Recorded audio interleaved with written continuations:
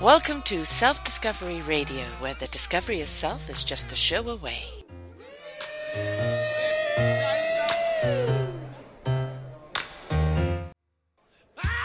What makes you happy? Oh, believe. It comes in good time.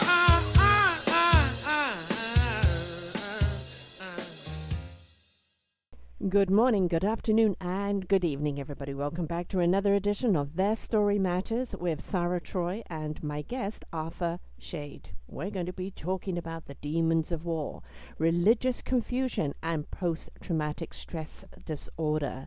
Something that is really never seems to go away, does it? We see religions starting wars, we see religions continuing wars, we see wars over religion, and what we end up with, a hell of a lot of people in post-traumatic stress disorder.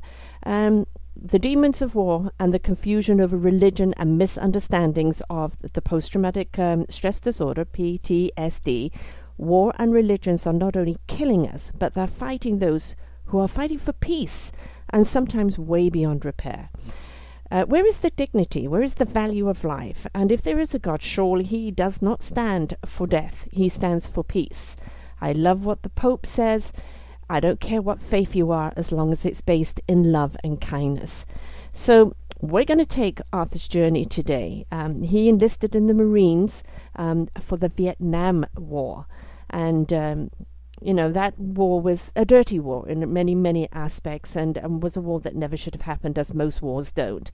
And he received an honorable discharge, and he did as many other veterans did. He went and worked in many different jobs until he landed a position at a bank repossessing cars. After 5 years, he achieved the level of bank branch manager, but still uncertain of his career, he decided he was offered a position at IBM as a collection administrator, which he transformed into a very successful 30-year executive marketing, business development and sales, often requiring global travel. So he's at the peak of his career, and he yielded to decades of post-traumatic stress disorder and sought medical treatment. He retired from IBM, but was determined to help others by writing about the two questions that halted him since Vietnam: how to break the stigma of post-traumatic stress disorder, and how a loving God allows such atrocities and barbaric actions of war. He's written a couple of books, one book in particular, and a few wonderful articles, and we are going to be really looking deep down into all of this today, and what we really can do about it. It's not... we talk about cancer as if it's a common cold today, and we're looking at post-traumatic stress disorder. It's just like, oh yeah, I've got that.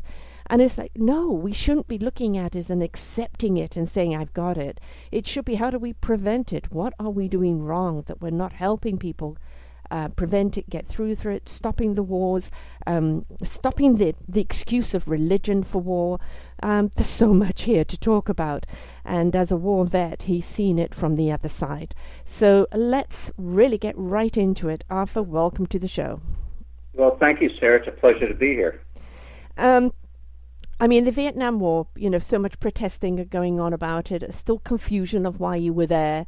I've spoken to a lot of people that were there and the various different types of stories. And, quite honestly, war is never an answer, is it? No, it isn't. It's unfortunate that as far as we think we've advanced, we still go to war too often. Yeah. I'm wondering, we may have advanced in technology, but in the arena of mankind, I'm not sure how much we're advancing. Yes, there is a conscious awakening going on right now, which is wonderful. Excuse me. And people are becoming more sensory aware and kind of realizing, this is wrong, my attitude is wrong, my perspective is wrong. And, there are those intellects that are being divinely driven, that are being guided into this new consciousness of stepping up and saying no more. But we still have, evidence of people that their answer to everything is kill, kill, kill. And that's there partly because they simply love the violence. But then we've got to remember how much profit there is in war for the few. Yes. And that's really where the driving force is, isn't it? There is probably, if you look back on all wars, it comes to economic factors and, who has what resources and how do we get them and how do we split this country up after a war. And as you see in the Middle East, I mean, the lines are just drawn. And you have all these cultures living together or not living together, forced to live together. So it's hard to look back and say that even if you look back at World War II, there's a lot of sadness that happened after World War II also. It did boost the economy, arms sales even, and it was prosperous back then, but I think the timing was right for it to be prosperous. You don't find that too often after other wars that we've been in after World War II. Well, World War II really kind of brought about some new technologies that kind of went on to be, and even like the television, for instance, the computer. The first coding for the computer. It was kind of the seeding of new technologies that serve us today, and those type of things don't come about unless there is a desperate need, such as a war. True, and the other thing that you have to think about is that if we have technology out there today in the hands of people, then the governments around the world have technology in their hands and doing things that we have no idea what they're doing. So it's kind of scary. It's kind of good. Spending 28 years in IBM, it was always challenging for me, and I enjoyed the change in technology. But even back 20 years ago, technology changed every 5 years. Now it's changing every 6 months. 5 minutes, I think. It is. I mean, there's so many things to do, but when you think of the impact that it has, there's a lot of positives, but then you lose a lot of things also with technology, and it's changing so fast you cannot even keep up with it. Yeah, I mean, we talk about this a lot in shows of how, social medias and the Instagrams and the instant Twitters, are killing conversation, killing interaction. And, people are having an inability to actually understand the depth of a conversation and the requirement of time in gathering knowledge. That is something we're seeing, especially amongst our youth, and they're our future leaders. And, if they look to everything as being a resolve from a Twitter statement or an Instagram picture, we're in trouble. Exactly. That's their lifestyle. Everything is instantaneous, and everything should be done within 140 characters. Yeah, and some things take a little more than that, don't they? Yeah, they should anyhow. But it's funny because I was just having a conversation with someone the other day when we were talking about technology, and the fact is that even as it comes to people writing books, people writing stories, thus forget the people that write a book and are on Oprah, the next day, but for the average person to make $1.30 off a book being sold in Kindle, it's going to be difficult to find authors that want to put in time and make a living on that. You talk about starving authors, you're going to really have them. But the other thing is, I don't think there's an area that technology cannot overcome. We have computers now writing technical books. Mm-hmm. There are computers that can write stories already, short stories. And if you think, and if you take a writer like Danielle Steele and take that normal theme that she has throughout it, you put the variables into the computer, and the computer, it turns out a story, a book. Mm-hmm. But that's real. That's today. It's not going on today as far as normal books are, but it's already starting in technology, and it's there's no job out there that is safe from technology. Exactly, and the thing is that it's great to have technology that helps and assists us in our work, in our advancement, but we are dangerously making ourselves obsolete. I mean, when you see these sci-fi movies of the robots so-called taking over, Yes, the way we're going, that is something, they'll never have the human interaction. There's always the human side of things, except for people are becoming so robotic. It's a danger. There is a warning sign out there, and we really have to stop our dependency on it and remember that, as a human being, that's a gift in itself. And we need to honor that gift and make sure we are participatory and interactive with life. Exactly, I agree. And I'm an optimistic. There's a lot of great stuff for technology, but I believe it's not going to be in the too far distant future that even without nuclear bombs, we'll probably have more weapons with lasers and stuff. But all those sci-fi movies seem to be coming true in a lot of ways. Yes. And that, we have the Star Trek, we have the Jetsons type of stuff, and it's here. And the only drawback is that the technology to destroy us is also there. Exactly. So, you don't want to spend time pondering on it, but must be aware. Too bad we just can't say. Just too bad we can't say technology is great. It's doing wonderful things for us. And this is the thing, as you're saying about the wars. Now you've got the droids. The drones. Yes. And that. I mean, why drones are in the hands of regular people, I don't know. Because now you have voyeurism and intrusion and different form of murder apparatuses, government spying on you. It's getting more to that sci-fi of that intrusion, and domination and intimidation. The Big Brother. And again, is that we have to look at where do we draw the line, and what is the basis of everything. Because when we look at religion and war, there's greed in there, there's power in there, but there's also control.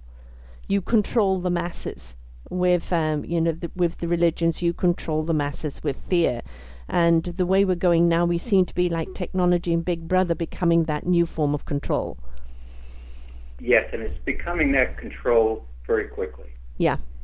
Things that are brought to the surface we know about, but things are being done that we don't know about, and unfortunately, I think that's going to be a world that we start to become. I think when you look at some of the other sci-fi movies where people are almost robotic and have, chips in them and all stuff, that's going to be here. Some of it's here already today. Now, how you implement it across and control people, it just seems too easy. Yes. And that's the scary part. And, it comes down to, again, the patterning, doesn't it, is that we cannot hand ourselves over, to a religion, to, a dictatorship, to technology, and that we really do have to kind of take some ownership and, of our own choices in life, and stop kind of handing our lives over to everybody else to run. And that means stepping out of the fear, stepping out of the control, and doing the work you need to do to honor who you are and what you're here for. Which it sometimes confuses a lot of people what we're here for. I think with the billions of people that believe in religion, there's a tendency, I know, in the United States and even in Israel, which is almost 60% secular. The righteous part of religion and the questioning of that is, I think, very good. I think they're starting to come out of that and look at it. When we were in Vietnam, and as I mentioned before in my book, it was very confusing. It was confusing to say that while you're praying for God's help, that people were being destroyed around you, and you were destroying all these other people that were also God's help. Where's the love? Isn't God meant to be love? Yeah. And I don't think I don't think God has time to be watching football games and rooting for one side or the other. But it's that type of thinking that prompted me to write my book, Looking for God Within the Kingdom of Religious Confusion. And there is a confusion, such an enormous confusion, because, why is it that we have so many religions, and And what is this issue with my religion is better than your religion, and so therefore you should be wiped off the face of the earth? When you, as the Pope said, which is so absolutely true, your faith should be based in love and kindness. That should be the fundamental of it. And when you really do look at religions, that basis is there. It's just that man misconstrues it for their own game, don't they? Exactly. And you hit on the key word before, control. Mm-hmm. And how do you control the people? And that's basically, I call this in my book a yoke of religion. That just kind of bears you down. That even growing up as a Catholic, I was always confused because I couldn't go to the church with my friends down the street, else it would be a sin, a Methodist church. And so your mind is restricted, and just think we call ourselves a relatively intelligent society that has advanced. But now you take the third world, and those people, they thrive on religion. The religion just controls everything over there. So you're wondering how you make changes here without making changes somewhere else. And since we're in so many different classifications of supposedly intelligent versus, bush people, per se, mm-hmm. how do you get everybody on the same page, or do you get everybody on the same page? And that was the premise of my book, is that I didn't want to get anybody off of their religion if they wanted to believe in religion, or if they didn't want to believe in religion. My point entirely was to say, you believe your way, but don't criticize me if I believe in another way. Precisely. I mean, that is that free will that we talk about and that everybody's trying to take away from us. As a human being, what are we here for? We're here to serve one another. We're here to grow. We're here to find a meaningful purpose in our lives. And we're meant to be interactive creatures. We're meant to be people that participate and help one another. We're meant to be that village. And that village should not, and nor do we have the right to place judgment on other people for being different. And when you look at children and, they just don't see black, white, pink, yellow or anything, right? They just see another child to play with. And I think the animal kingdom, the animal kingdom right now is teaching us how to be human beings. We're seeing animals that are meant to be mortal enemies playing together, sleeping together, loving together. And it's showing us that it's all vibration. Everything is all about energy. And if we take away this stigma and this judgment and just look at things for what they are, based in love, based in kindness, we would be a much healthier global society. I agree. It's how do you go about it? How do you get someone to say, I'm not going to be controlled by this anymore. I'm going to believe in it, but I'm not going to be controlled by mm-hmm. it. Because of that factor of control. And on the other hand, religion gives such a community to many people that believe. You go to church, you go to mosque, whatever you go to, you've got people in there that are supposedly thinking the same way you are and believing the same way you are. And it's a camaraderie, it's a community, as you say, it's a camaraderie. And if it's really based in that love and kindness, it's supportive. And it's celebratory, and it means it's a community that's there for each other, and that's really what it's meant to be about. Exactly. But it's not in many cases. Some cases it is. There's a lot of good also being done by religion, but there's probably more hate and distrustful things. When the Roman Catholic Church found the bishops, I was thinking to myself, the bishops who abused the children, which is just unbelievable, but that's been going on since beginning of time. Yeah. It's what my parents would have said if I came home to them and said, a priest touched me. Mm-hmm. In that day and age, back in the 50s, I don't think they would have believed me. That's why the people that came out were probably, I think, in their 40s and 50s. But it's... And you look at the movie that won the Oscars, Spotlight, which was spotlighting this issue, going back to your time. Right. And it's, as you said, many years later it coming out and everything being covered up. And even, there was one little snippet I saw there of a priest who didn't look upon it as sexual abuse. and because of the church type thing, they had misconstrued it and looked at it in a different way and didn't even own it as a sexual abuse. And this is again religions covering things up instead of owning it. You can't ask your congregation to stand in truth and let God be your judge if you yourself are casting sin. And I think that that's part of the stuff that is driving people away from the strict adherence to a religion. So when you take a look at that, there are some signs that maybe we're getting smarter in some areas, and to bring this to the surface. And that's going to take some time to do, but as a positive stroke, if they didn't bring that out, no one would ever have known about it or believed it. Mm-hmm. So we go back to just the way that how long while technology is changing so rapidly, man's mind isn't, because it's still full of the control and a lot of hate, and you want to build love into it. But it's funny, you go to a Catholic church. When I was younger, going to Catholic church, and everybody's in there, and they're standing when they're supposed to, they're kneeling when they're supposed to, and then you get out in the parking lot right after church, and nobody will let you in. Trying to get out. Yes. people honking horns, and you go, "Wow, something's wrong here." So everybody was nice while they were in church, but it didn't necessarily work out that way. I lived in a cottage in South Africa in Cape Town, and the entrance to our cottage was down a narrow lane, and across the road, just the main strip, there was a liquor store and a church side by side. So the liquor store busy all week with everybody going to go and get their liquor. Closed on Sunday, and the church is busy. They would park in the middle of the street. They would park outside of our gates. We would have to walk on their car to get out. And it was like, well, I've gone to church, so I've been abstaining from anything I've done all week. And then Monday, right back at that liquor store again.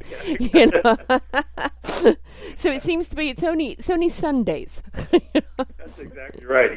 Back to the swearing, back to the cigarettes, and Well, let's have a look at the political view today, because you mentioned Bush, but right now, as a Canadian looking at what's going on in your American forefront there with the election, I'm a Bernie fan. I'm going to put that out right now, and I loved his approach when they said to him, "What religion are you?" And he said, "I am a religion of unity." When you hurt, I hurt. When you celebrate, I celebrate. It's about unison, and that's very much my platform. And then you look to the other side, which is less to do with faith from Mr. Harry. It's to do with hysteria and stirring it up, and dictatorship, and this whole pledge allegiance. And now you've got everybody doing the Hitler sign. And I don't know if you saw that one thing where the guy elbowed a guy that has been escorted out, and then he says afterwards, "Oh, he deserved it. He's an un-American. If I see him again, I'll kill him." Fortunately, they did arrest him. There's already been one guy that's killed his neighbors for not speaking English. How far is this going to go before America wakes up to what is happening? We are not in a good position. No. It's unfortunate that there's not two people or even a couple that you say, okay, we got some candidates to choose from. Sanders has great ideas, and you're more used to a socialistic society than we are. Mm-hmm. I think you desperately need one. I mean, that's the only way you're going to have the balance. I think there's pros. I'm not that much of an expert, but I think there's pros and cons to both of them. But as much as you talk, and as much as they all talk, it's how do you get it done in America? Mm-hmm. And where that jockeying comes into, when we talk about control and religion, and then you got the control in politics and who's controlling politics. The sad part is, again, that we don't have some people that we, or myself, I'm not speaking for all America, that we could just say, there's somebody we want to put in office. Because if you look at the other side, then you have Hillary. Hillary's been around too long. Exactly, I agree. She is the old school, if you want to talk about it. Absolutely. There's too much contaminated on her. There's no way she could come forward with a clean slate. Yeah, and she's got some of this other stuff going on. If see what the FBI does with their classifications. But there's so much of that stuff going on. And it's not just America. It's all over. We just allow it to be publicized, and we just follow it, and the news media just picks it up and allow to run with it. And you see, this is where I think technology is marvelous, because the media is misconstruing and only putting out what they want to. And of course, right now they're putting out stacks of hate Bernie. And then you've got people, that are the political celebrities, if you would like to put it, on their shows, that are having these people on, and they're coming out with the hate bashing, and he holds them accountable.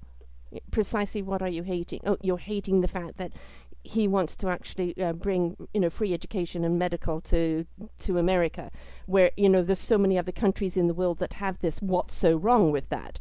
And you're seeing the internet following and the backing of Bernie, which is done by the people. It is a people's movement as opposed to an establishment movement, which we're seeing on the other side. Yes.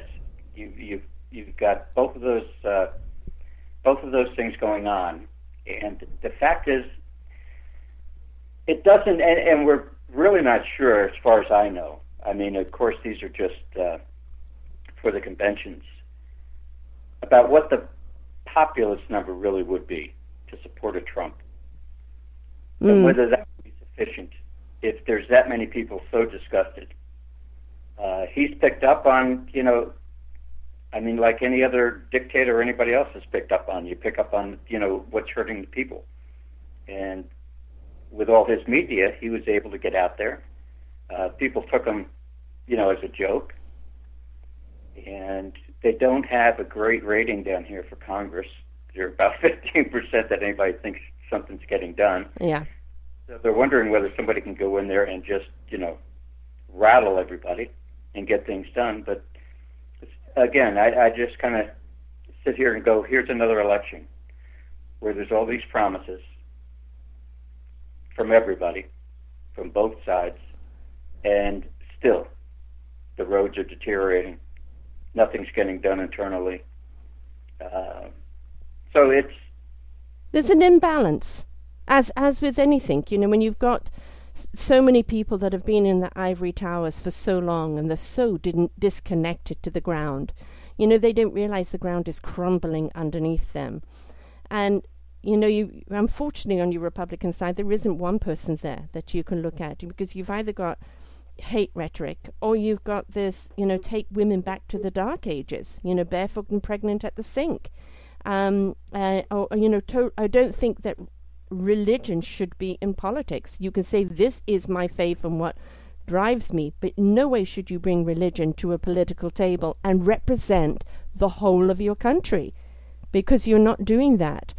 I also don't understand how somebody can make a statement, I can go out and shoot someone today and I'll still have supporters, and how that is considered legal and wasn't an instant ban from the Republican Party. I really, this is something that's so mind-boggling, and I talk to people around the world about this, is that how he's still allowed to, who is pulling his strings behind there, who wants him in power so badly that they'll let him run rampant like this. Yeah, and I agree. And I mean, he has made some comments that are just totally non-U.S. Forget about Republicans. Yeah. It's just, it's just not the way we think, and rightfully so. But probably the reason he wasn't taken off is because, there's a 5,000-seat theater. He invites 30,000. They battle to get in there. Mm-hmm. And he overflows it from a celebrity standpoint, and then when he said that, the crowd got into it. And so he was getting feedback from the crowd as what he was doing was saying the right stuff. Yes. Which when you look at it afterwards and you kind of, but it also goes to show the underside of what's been happening for years and years and years in America. And that there is a silent majority that's getting a little ticked off. And, but they always focus on the negative through news. I think, and I don't want to sound old-fashioned, but I think news should go back to 6 o'clock and 10 o'clock at night. I agree with you. You know, the CNN effect, I call it. You know, the hysteria effect. Let's take a pimple and make it into a volcanic eruption. They're very good at that. Exactly. Take one person out of 7,000, and let's just focus on that one person that does something wrong at a rally or says something wrong at a rally. So I mean, I think the media, it's just too much. It's not a news source anymore. It's a speculation source. Well, what we call it, excuse the expression, is a shit stirrer. Yeah, exactly. 24 hours, you got to figure what the heck can they say, you know?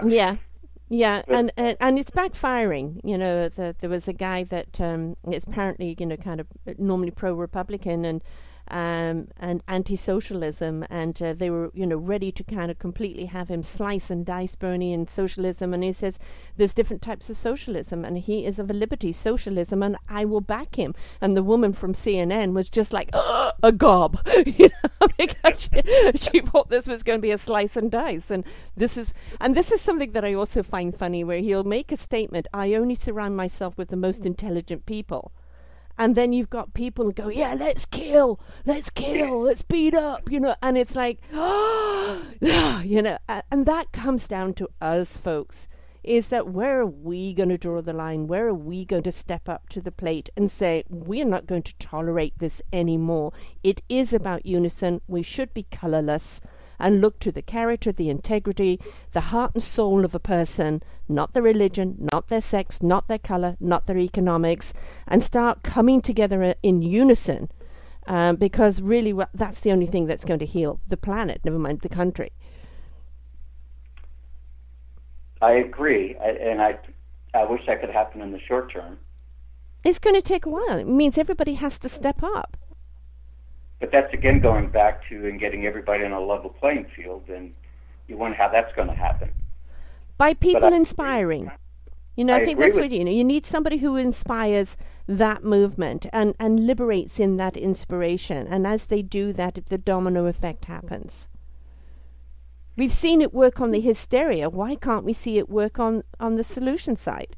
Right, if you get the right people in there. But the right people are usually obligated to high finances from the outside, so you can't get anything done. So I think that I can't say a lot of people I know, Obama did nothing to unite the country. He didn't divide it like Trump's words. But I don't think he did anything to unite the country. I think people were fed up with that. I think people are fed up with just being fed up with politics. But yeah, I think we have to look at Congress there. They did everything in their power to make sure that they would block him at every turn.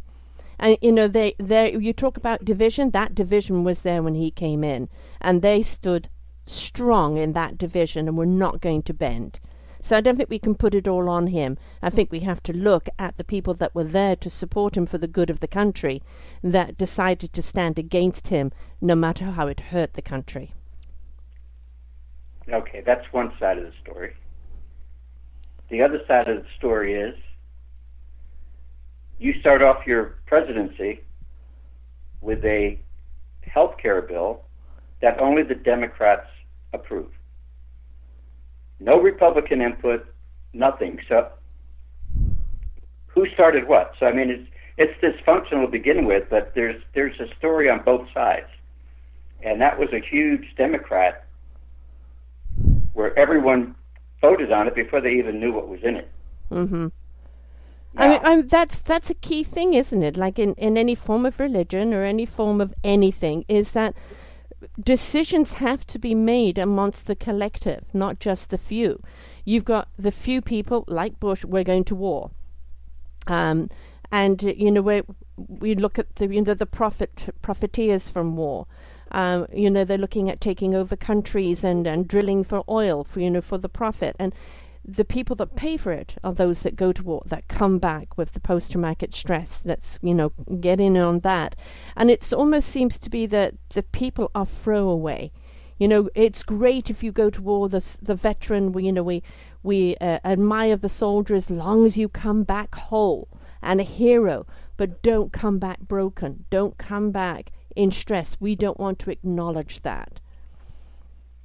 And that was a big... Now, I could speak from the Vietnam era, and I can speak from the Gulf War era, which if we had 1/10 of the support that the Gulf War veterans had and the understanding, we'd have been happy.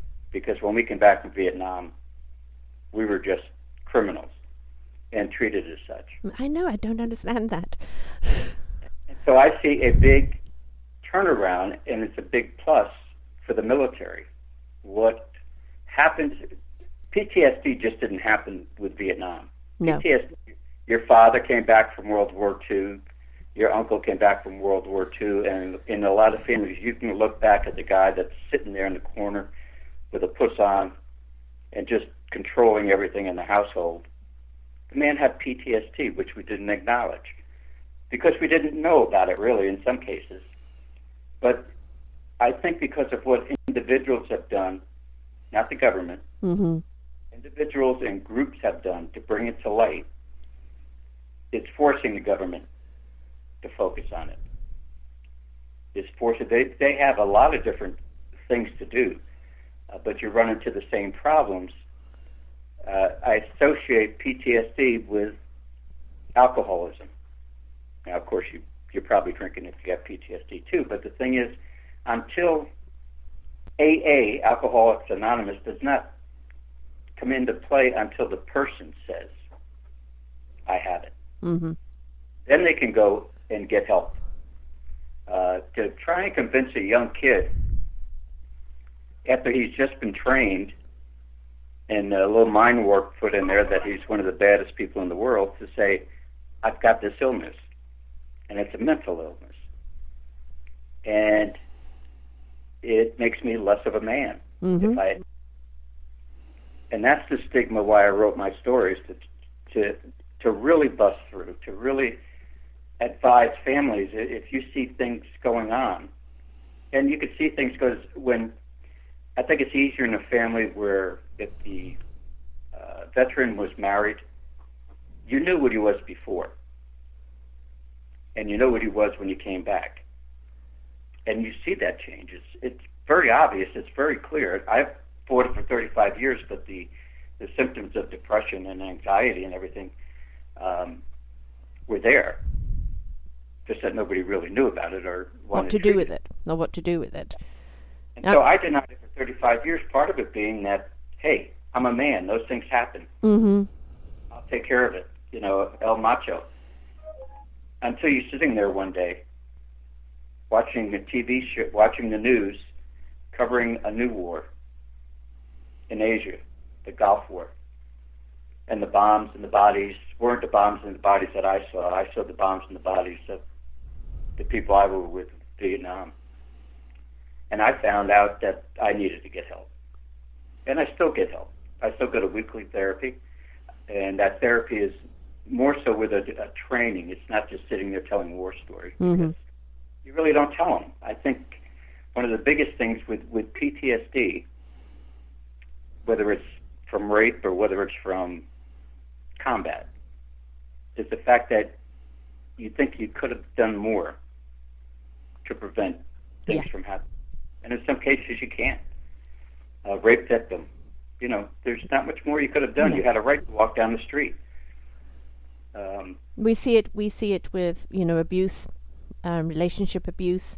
We're seeing it so much more in children now because bullying, and it's a serious thing. And you know, we need to teach people the skills of how to handle these things. You know, either to prevent or deal with them when they come up, but also to understand the triggers that set it off, so that one doesn't go down that, you know, that street. I'm a victim of mental abuse, so yes, I know that I have those triggers, those certain things that, you know, that send me down that spiral. And if we learn what those triggers are, it can help us. There's also some wonderful nutrients out there that help the brain kind of cope with things. But we really do have to recognize what this is, this disorder, and stop blaming the patient and understand it is the environment that we've created that has caused this problem. And, you're taking 19, 18, 19-year-old kids and putting them in a John Wayne movie, and the reality of war sets in. And it's you never realize from war that you could get down to such a primal being. And then you have to try and fit in again when you get out of the military. Yeah. And you have to try and, my life was spent trying to forget everything. I forgot so much, I even forgot a lot of my past. But that was a way for me to cope. Yeah. And so people have different ways of coping. But I think the recognition of PTSD, I think the focus that's being put on PTSD, that person that's not going to go there isn't going to go for help until he really thinks that they need help. And by that time, he may have gone through 3 marriages. Yes. Because you talk about control, you want to control things. So there's a lot, and it's kind of difficult again because we're talking about a mental disease, and I just know I just look at the information that goes out down here from the military to veterans, and it's just every other page is just PTSD. So the awareness is there. The treatment to probably about 80% is there. I think they're finding new ways of treating it. I don't know how successful they're going to be, but even the therapy that I go to now is totally different than years ago. It's really understanding and getting out in front of, I didn't start the war, I just happened to be there. Yeah. And the bad things that happened weren't caused by me. Yes. They were caused by war. And that takes a long time to settle in. But again, you got to get rid of the machoism. The ego, yeah. And and you're completely right on that. But, you're trained to be that warrior. You're trained to go out and kill. Be a man. And then you come back and we're telling you to be a man is not to kill, is to love, to show kindness and respect to one another. And it's a totally different mindset. You're trying to get them to switch channels without the help of actually understanding what they're switching to. Just like when you're turning a knob, on a radio trying to find a new channel, you're going to go for a lot of static before you get tuned into the right channel. And that help should be there mandatory the moment they come home, whether they even show PTSD initially or not, because you don't know how it's going to manifest. It should be addressed immediately. And that's the thing, though. You brought up a good point there, because I was just thinking that in my case, you could have shown me some stuff on PTSD, but at that time, I didn't think I needed anything. Mm-hmm. I thought that was life. I went through some pretty bad crap, and, I'll just kind of deal with it. So I'm just thinking now from my conversation that I mentioned before about, they had notice very early on getting out of the military, but does that notice really do anything? Because if I'm not feeling ill, I'm not going to the doctor. And it just kind of manifests and it kind of just builds, and you did your job, and then it trying to justify it, yeah. And it's the denial, isn't it? It is. Yeah. For me, it was. Yeah. And I think for a lot of people, again, it's like any other war that they send you out for. The fundamentalist Islamics may get 79 virgins, mm-hmm. Which I think are the original 79 virgins from thousands of years ago. That's why they're still virgins. But people are taught to believe, and when you go to war, you're taught to believe that you're invincible as an 18, 19-year-old kid. You have to be. You can't go in there with fear. Right. Fear is going to manifest itself anyhow. It's a matter of how you cope with it. So you're given many different scenarios and stuff, but you're not given what the body looks like after it's been blown up, or what the person looks like after you've shot him. So it's very dynamic, and it's tough. But as long as you keep the focus on it, I think that's the best thing, because it's going to happen to people at different times in their lives. And they don't have to actually have gone to war for it. It can happen with any violence. I mean, we see so much violence just on the street, and especially if the person is of any ethnicity or color. You know, we're seeing that, and it's, you can't blame the people for being in that high alert, that high, you know, stress syndrome all the time, because, you know, where are they safe? And it really has got to be very volatile at the present time, and I think everybody has to take a deep breath and go, we've got to stop this escalating, and just look to the lack of benefit of war. You know, who is benefiting? The top few, again, at the cost of the many. And you know, we have to stop glorifying war too, right? Oh, absolutely. And now, though, you kind of wonder, because somebody's sitting here in the U.S. managing a drone, and all you see is the explosion. You go, oh, that's pretty good. Yeah. You know, we just took out that building. Yeah. But when you talk about growing from love to, you know, because that was the other thing is, okay, I was just in the jungle killing people. Now I guess God wants me to be good. So did he really want me to be killing those people? Yes. That's the contradiction, isn't it? I'm confused as hell. Yeah. So, as a matter of fact, that was the first name of my book. God must be pissed because I'm confused as hell. and then I changed it. So you wrestle with this. Yes. And it's tough. It's tough for anybody that goes through anything like that. And another tough issue is that in PTSD, people weren't coming forward because they weren't in combat. Mm-hmm. And we had a person that I met one time, and he was in his 50s, and he spoke. I never came forward because I wasn't in combat. And I said, well, what did you do? He said, well, during Vietnam, I was taking the bodies off, the body bags off of the planes that came in. And so he sat there and didn't think he qualified. Right. But think of an 18-year-old kid reaching in there, knowing there's bodies in there, and just unloading. Mm-hmm. So the thing is, it doesn't have to come from combat. It can come from a lot of different areas. Exactly. And you know, getting back to, I think, to God, you know, and no matter what faith you are, there isn't a God. If you look at the common denominator and the basis of all religion, there is no God that wants you to kill for him.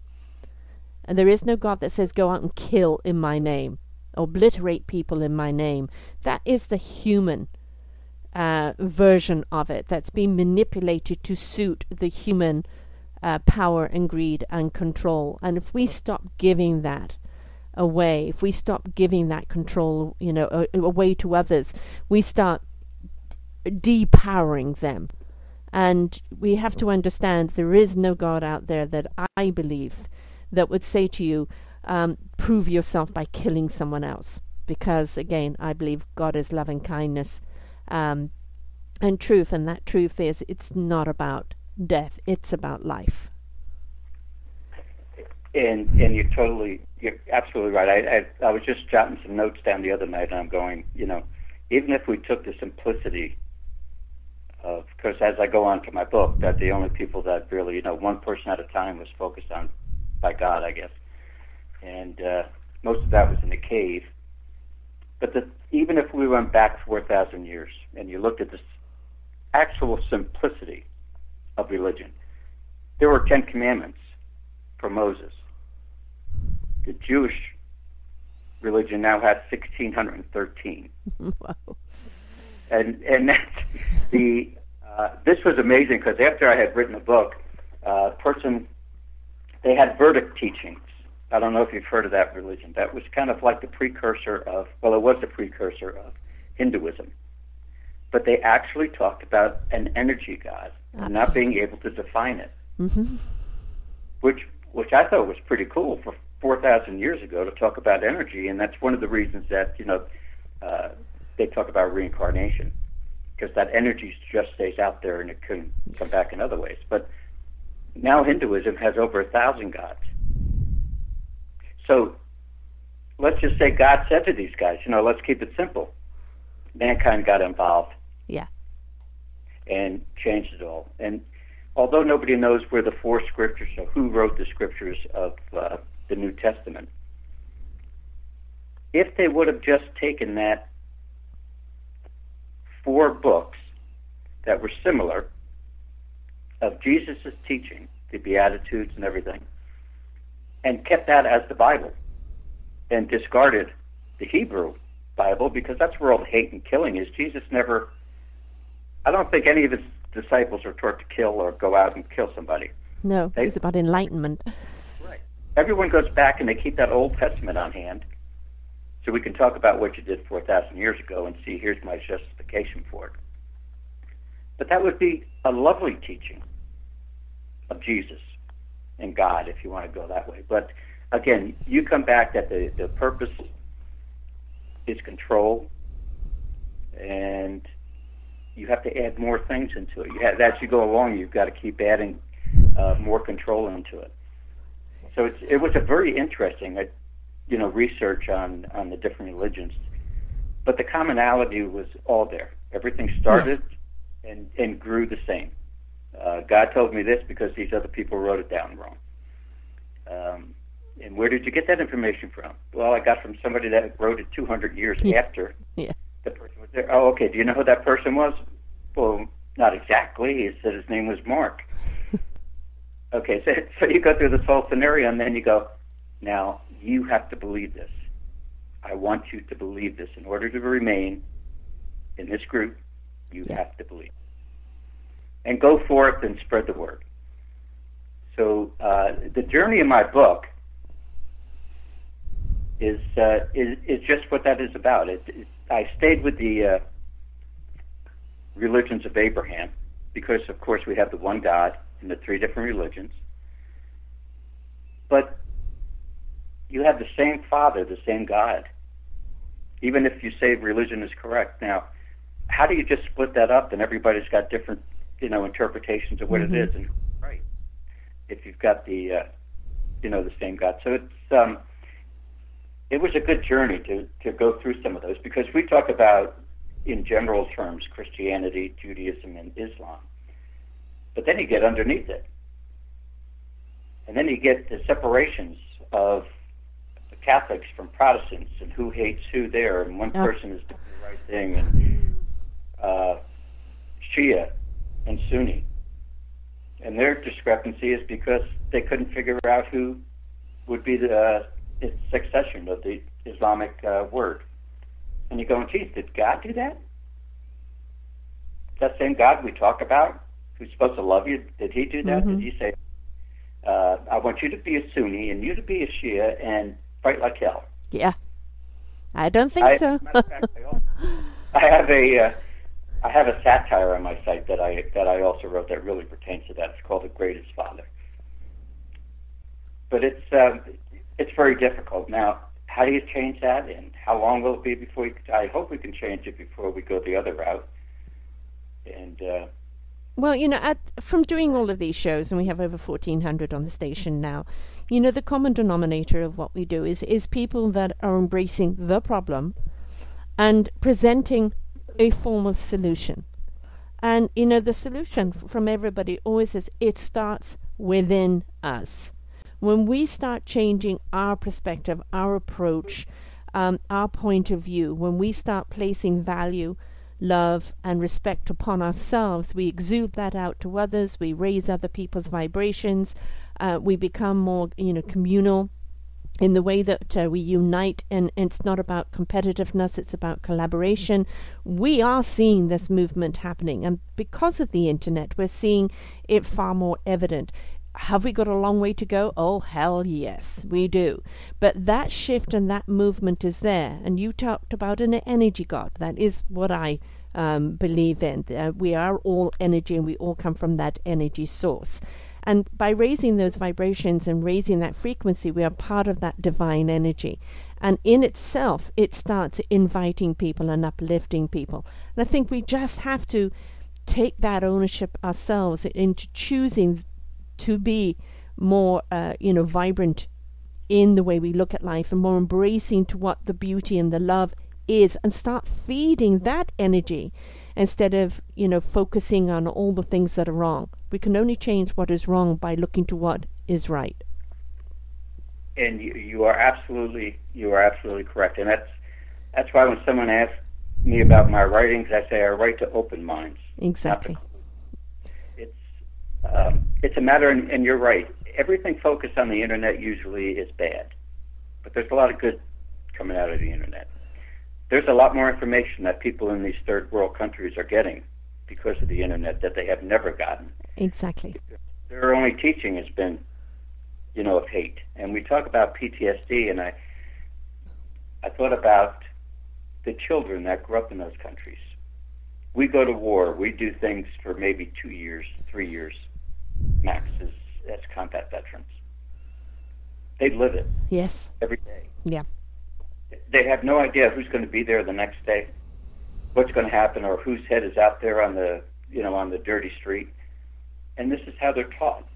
So the internet, I think, while we always talk about cybersecurity, that's important. But the other important thing is that the information that people are getting that is contrary to what they've been taught. And I think that's really valuable to doing this, to changing minds, talking about the confusion with religion. It's okay to have a mental illness from all this stuff because you've been through some bad stuff. Exactly. Yeah, and take away the shame, take away the guilt, take away the fear. That's something that society imposes on you in its judgment. Take away that judgment. Nobody has the right to judge you, but they do have the invitation to understand what you're going through and help you through it. And there is no shame in having post-traumatic stress disorder. There is no shame in looking at religion as a confusion and saying, hang on, I'm losing my faith because you're misreading it. And there is no shame to say no more war. These are your rights to say and to be, and we have to step into those because that's supposedly what free will is, and we need to take back our free will. Correct. And I'm just listening to you and going through maybe we have been making some progress. Maybe it's been small, but maybe as people we are making some progress, again, to open minds and just keep, putting it out there, because you brought up a good point before about we know what you've been through. That's one of the biggest things with PTSD from a combat veteran is that I can't explain it to you because you'd never understand. Well, Yeah. Yes, we do understand. And there's people around to talk to you who do understand. And if not, we'll find some people to talk to you who understand. And I think that's a big part of anything. It's, again, whether you take the trauma from PTSD from combat or anything else, it's that getting that point across is, yes, people do understand, is a big, big plus. And there isn't this thing of, just get over it or suck it up. That was what was told to my father when he came home from the war. There was only 2 of them left in his squadron. He was a squadron fighter pilot. What he had to see, he would protect the bombers. He would get the spies out in the middle of the night. He went through it all. He was shot down. He was in the Navy before. He was sunk. He would never talk about the war. And there was 2 of them left. One of them just sat down and said, I'm tired, and died. And my dad died at 45 of heart attack, which he got when he was 40. And it was constantly living in that stress syndrome. When he drove too fast, he drank too fast, everything, because he never knew if tomorrow was going to be there. Exactly. And that's a terrible thing that you learn about war. Yeah. Tomorrow is going to be there, or it may not be there. So Right. Enjoy today. Or you don't even enjoy today, you just get frustrated with it. But they didn't. There was a movie, you've probably seen it years ago, with Patton. Yeah. George C. Scott. And he actually smacked a soldier in that movie because they called it shell shock back there. Yeah.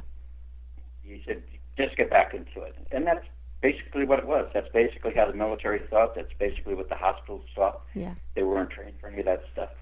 And today, the key thing is, if anyone gets a message from this, is that there are people that do know what you went through.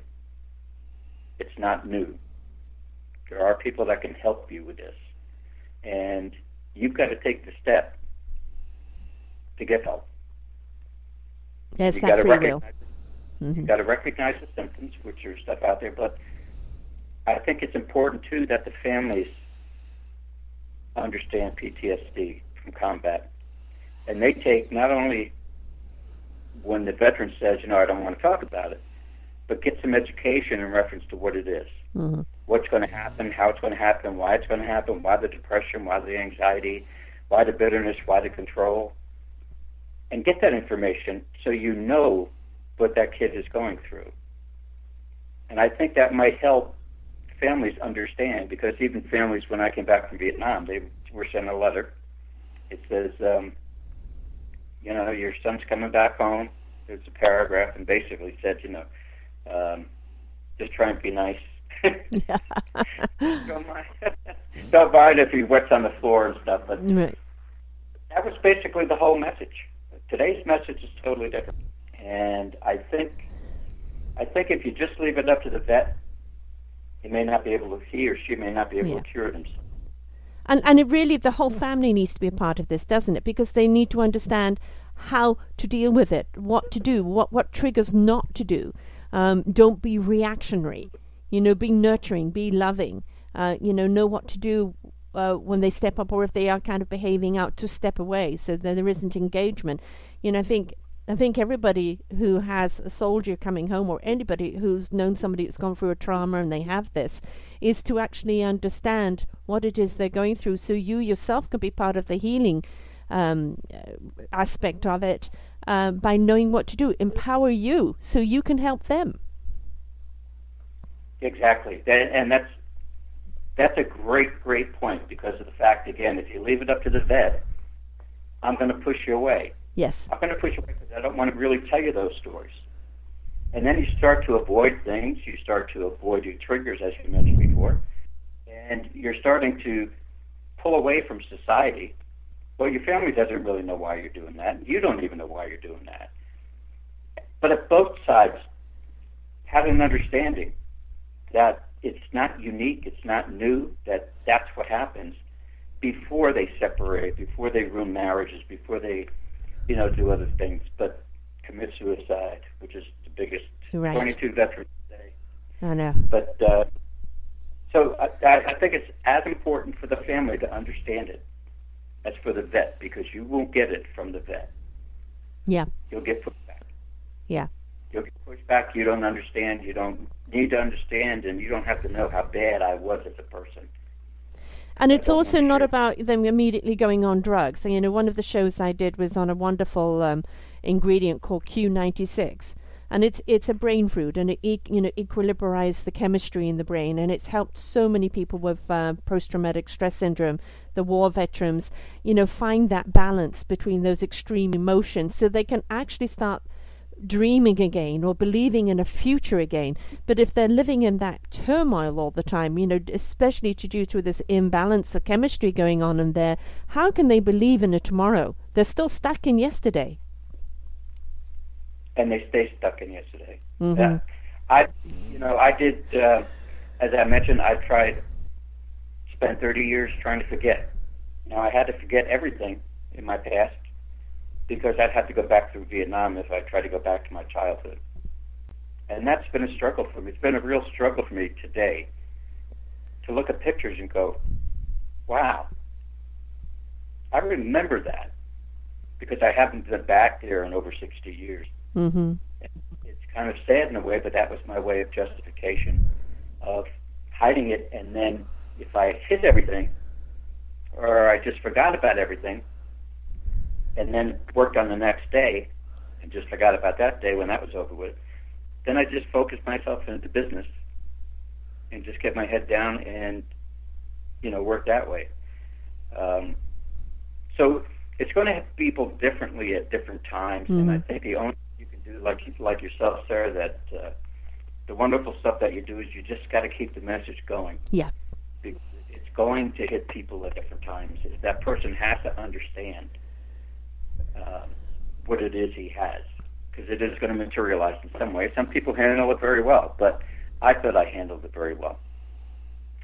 And we know for a fact, even long before we recognize this in our veterans, You talked about rape survivors.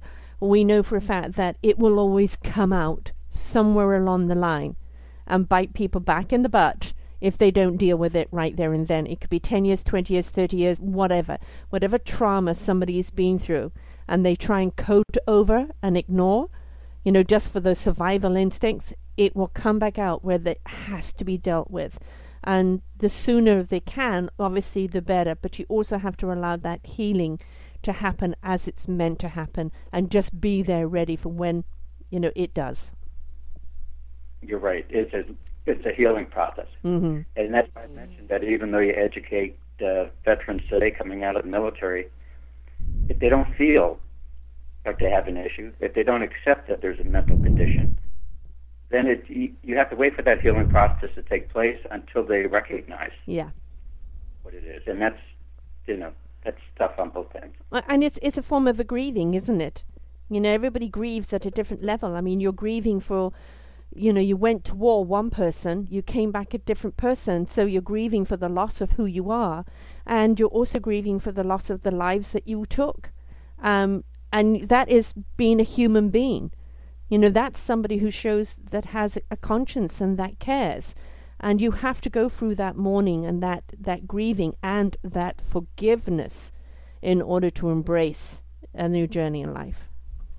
And forgiveness is a key word that I have just learned at 60, to forgive myself that just because I was at the bottom of the hill in elephant grass, I could have done something for my buddies that were killed up at the top of the hill.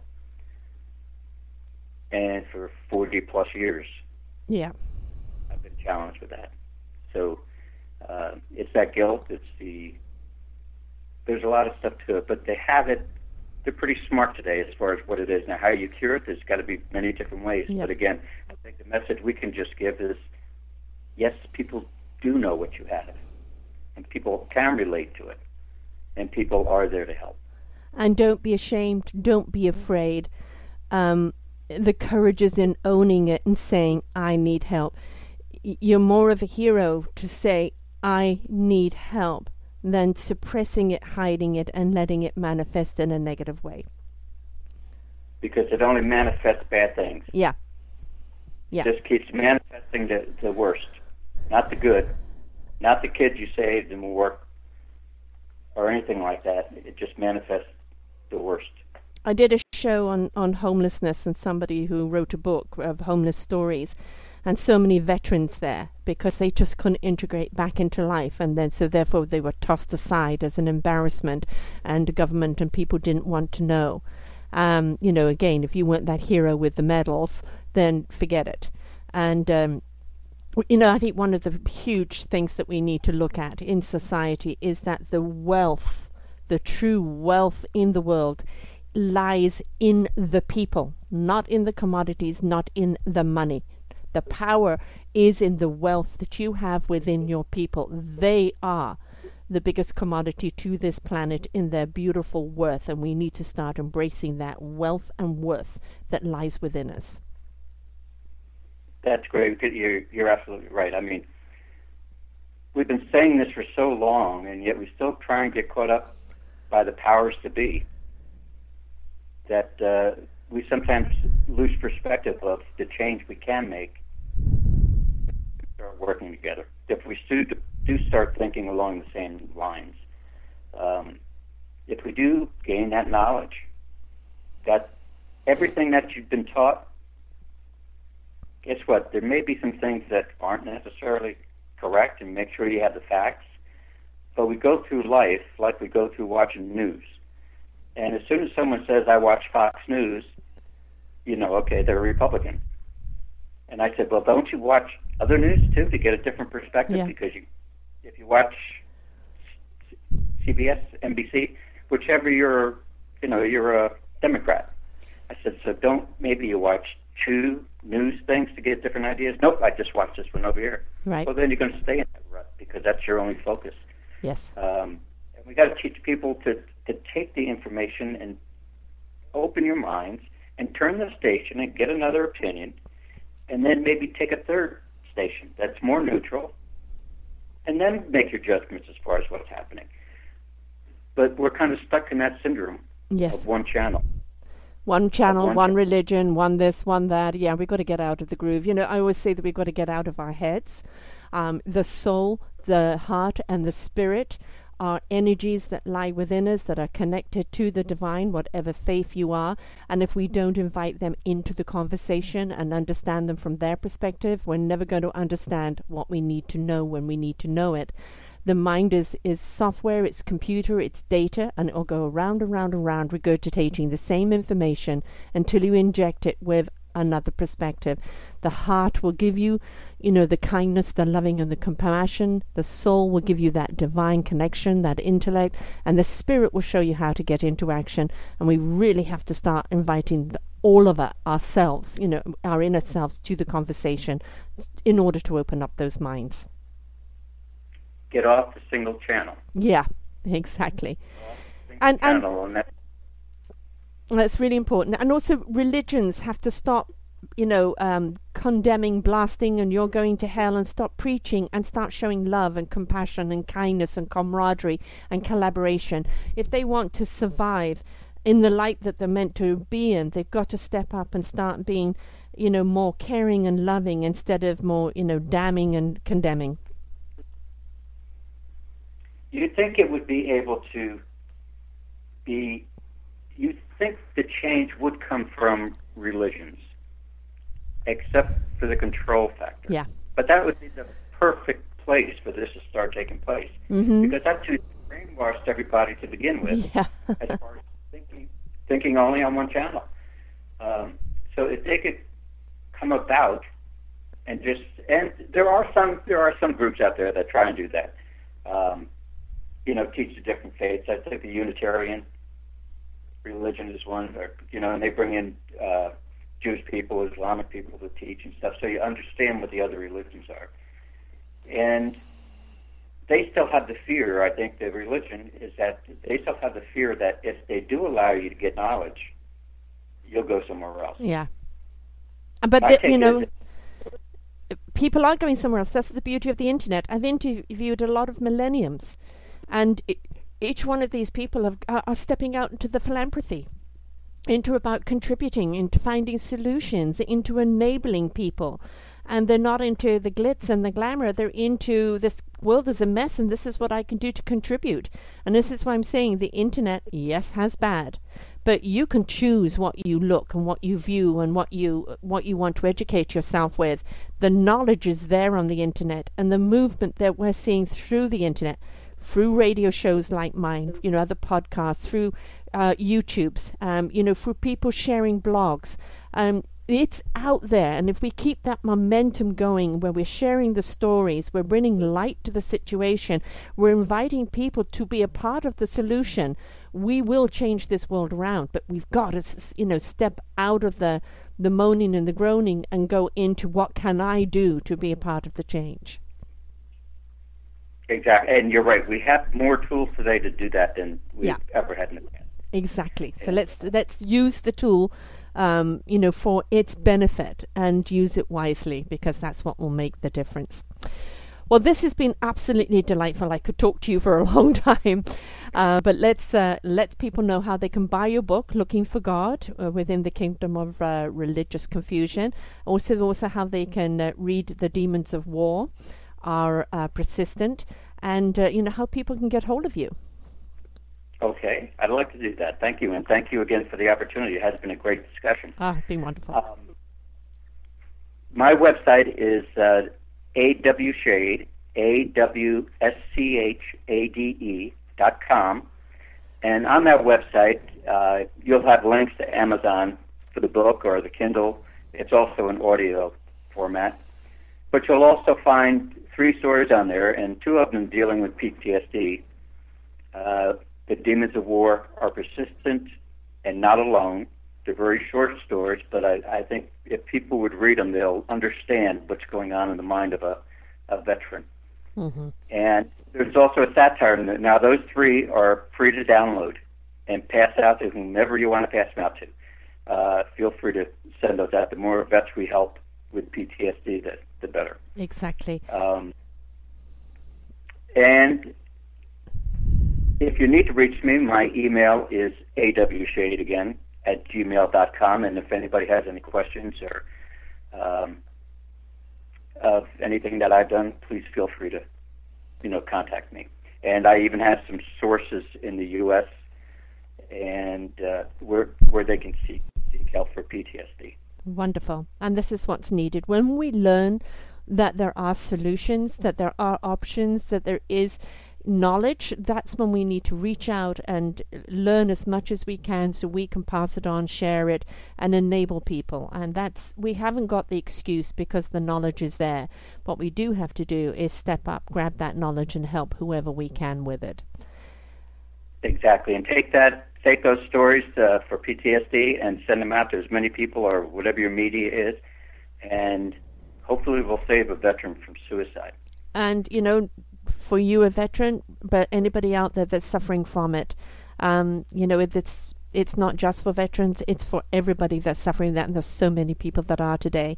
And, we need to take the confusion out of religion when we take away the control and the doctrine from it and start looking at the loving kindness fundamental of it. We'll find our faith again. And we also have to look at, who is inciting war. And, you can empower the people that are the warmongers, or you can empower the people that are the peace seekers. And again, it's your choice, and your action will speak and dictate as to what you receive. So don't sit back on the sidelines, step up. And if you want peace, you want solution making, then make sure that you back that person that is actually out there that's going to present that. If you want hate, war, and warmongering, remember you're going to take somebody else down with you. And can you have that on your conscience? So the choice is ours, isn't it? And we have to step up and own it. It is. It's all ours.